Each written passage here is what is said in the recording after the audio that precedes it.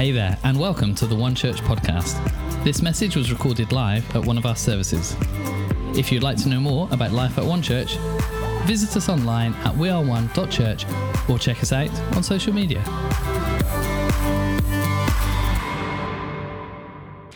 Hey, good morning, everyone. Welcome. It's so good to be with you today across all of our locations in One Church. And my name is Chris. I'm the pastor of One Church Keynsham, and it's my privilege to be sharing with you today part 2 of our series, We the People. It's also my challenge to follow up from an amazing message that Pastor John brought last week on part 1 of this series. And he's just a fantastic communicator, isn't he? And it was a great message. And if you've not seen that yet, I encourage you to find some time in your calendar this week to go back and watch it.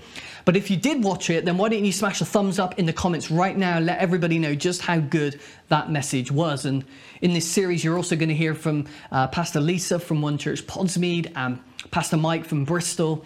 And I love that we are one church across many locations. One Church Keynsham are the newest location, but we're part of a much bigger family that extends even to the rural communities of Zimbabwe.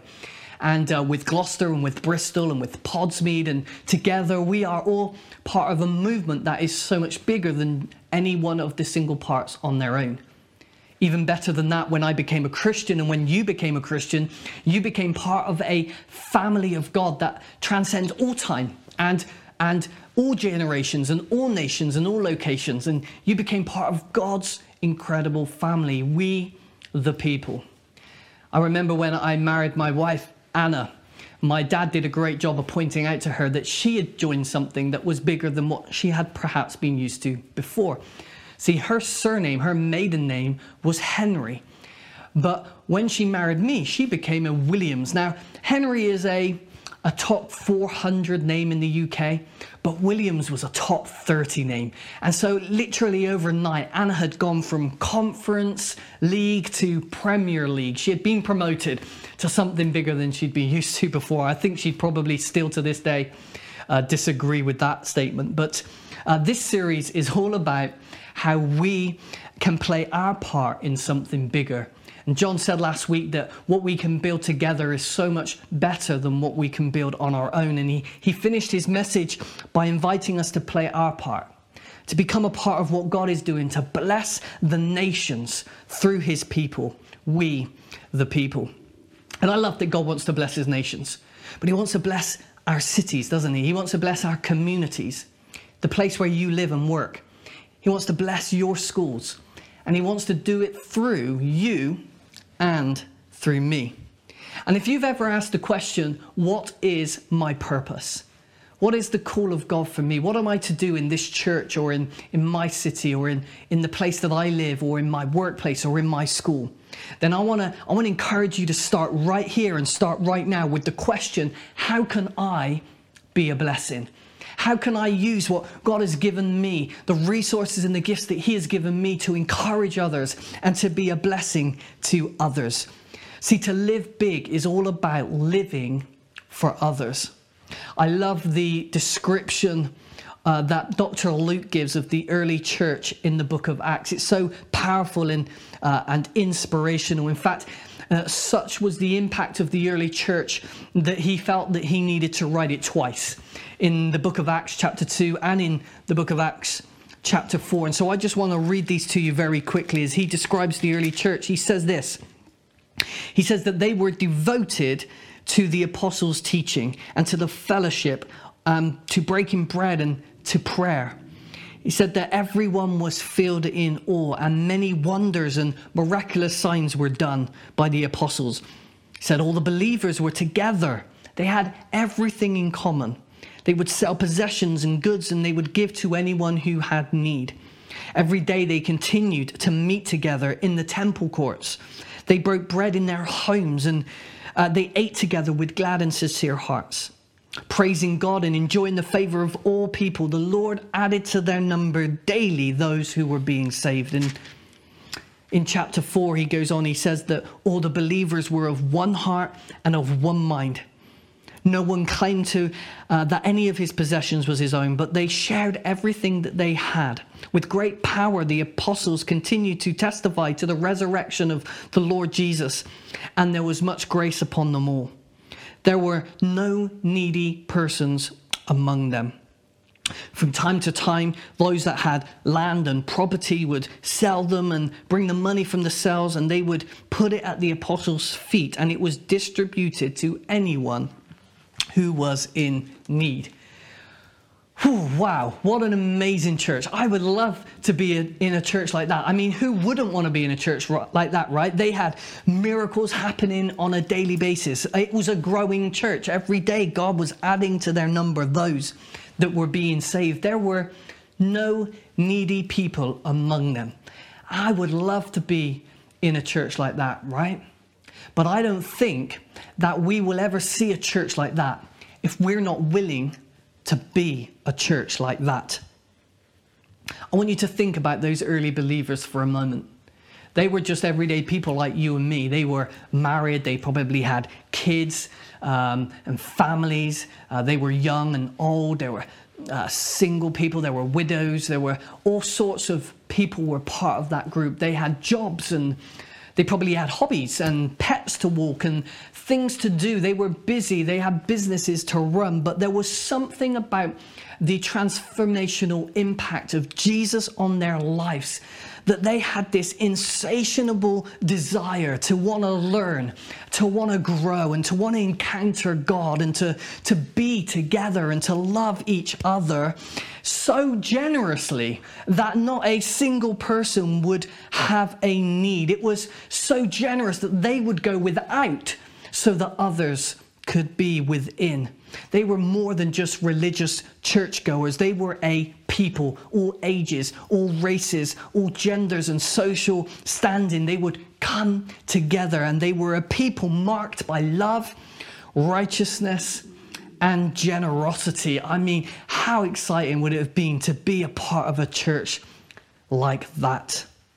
And here's the truth, and I want you to smash a like in the comments if you agree with me on this, because God's highest calling for you was never to go to a church. God's highest calling on you was never to go to a building or to turn on to an online service.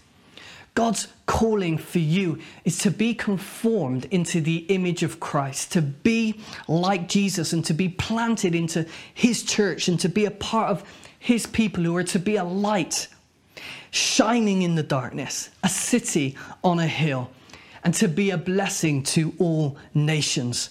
I mean, I get excited at that. I get excited at the fact that I am part of God's master plan to be a blessing to the nations, to bring light and hope, and to bring peace and healing to my world. Sadly, I think that there are many Christians that will miss out on the fullness and the blessing and the life that comes from being planted in the house of God, because they treated church as something they went to rather than something that they are.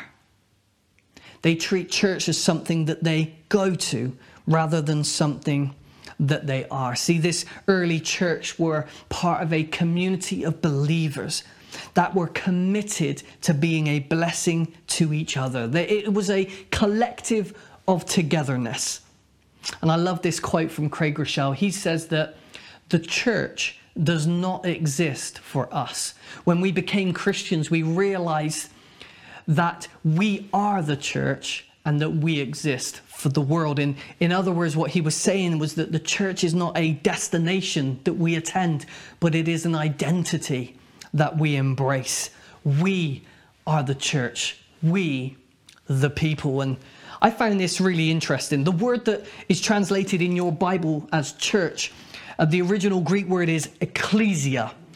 Now, ecclesia means called out ones, like we are God's called out ones. He's called us out to be a city on a hill, a light in the darkness. But the word ecclesia was originally a word used to describe a Roman secular institution. It was an assembly of people that were called out and deputized by the emperor to introduce and implement the laws of the empire. The function of the ecclesia was to teach the language and the culture of Rome until everything and everyone walked and talked and acted like Rome. So when Jesus said, I will build my ecclesia, he knew that there was already an ecclesia. He knew that that was an ecclesia driven by evil forces, by the Roman Empire. And he was saying, I'm going to release a new ecclesia. A collective of people that are going to be a people who walk and talk and act like Jesus. They're going to bring my kingdom to their world, and they're going to be my people, and they're going to bring and implement the law of my kingdom, which we know is the law of love.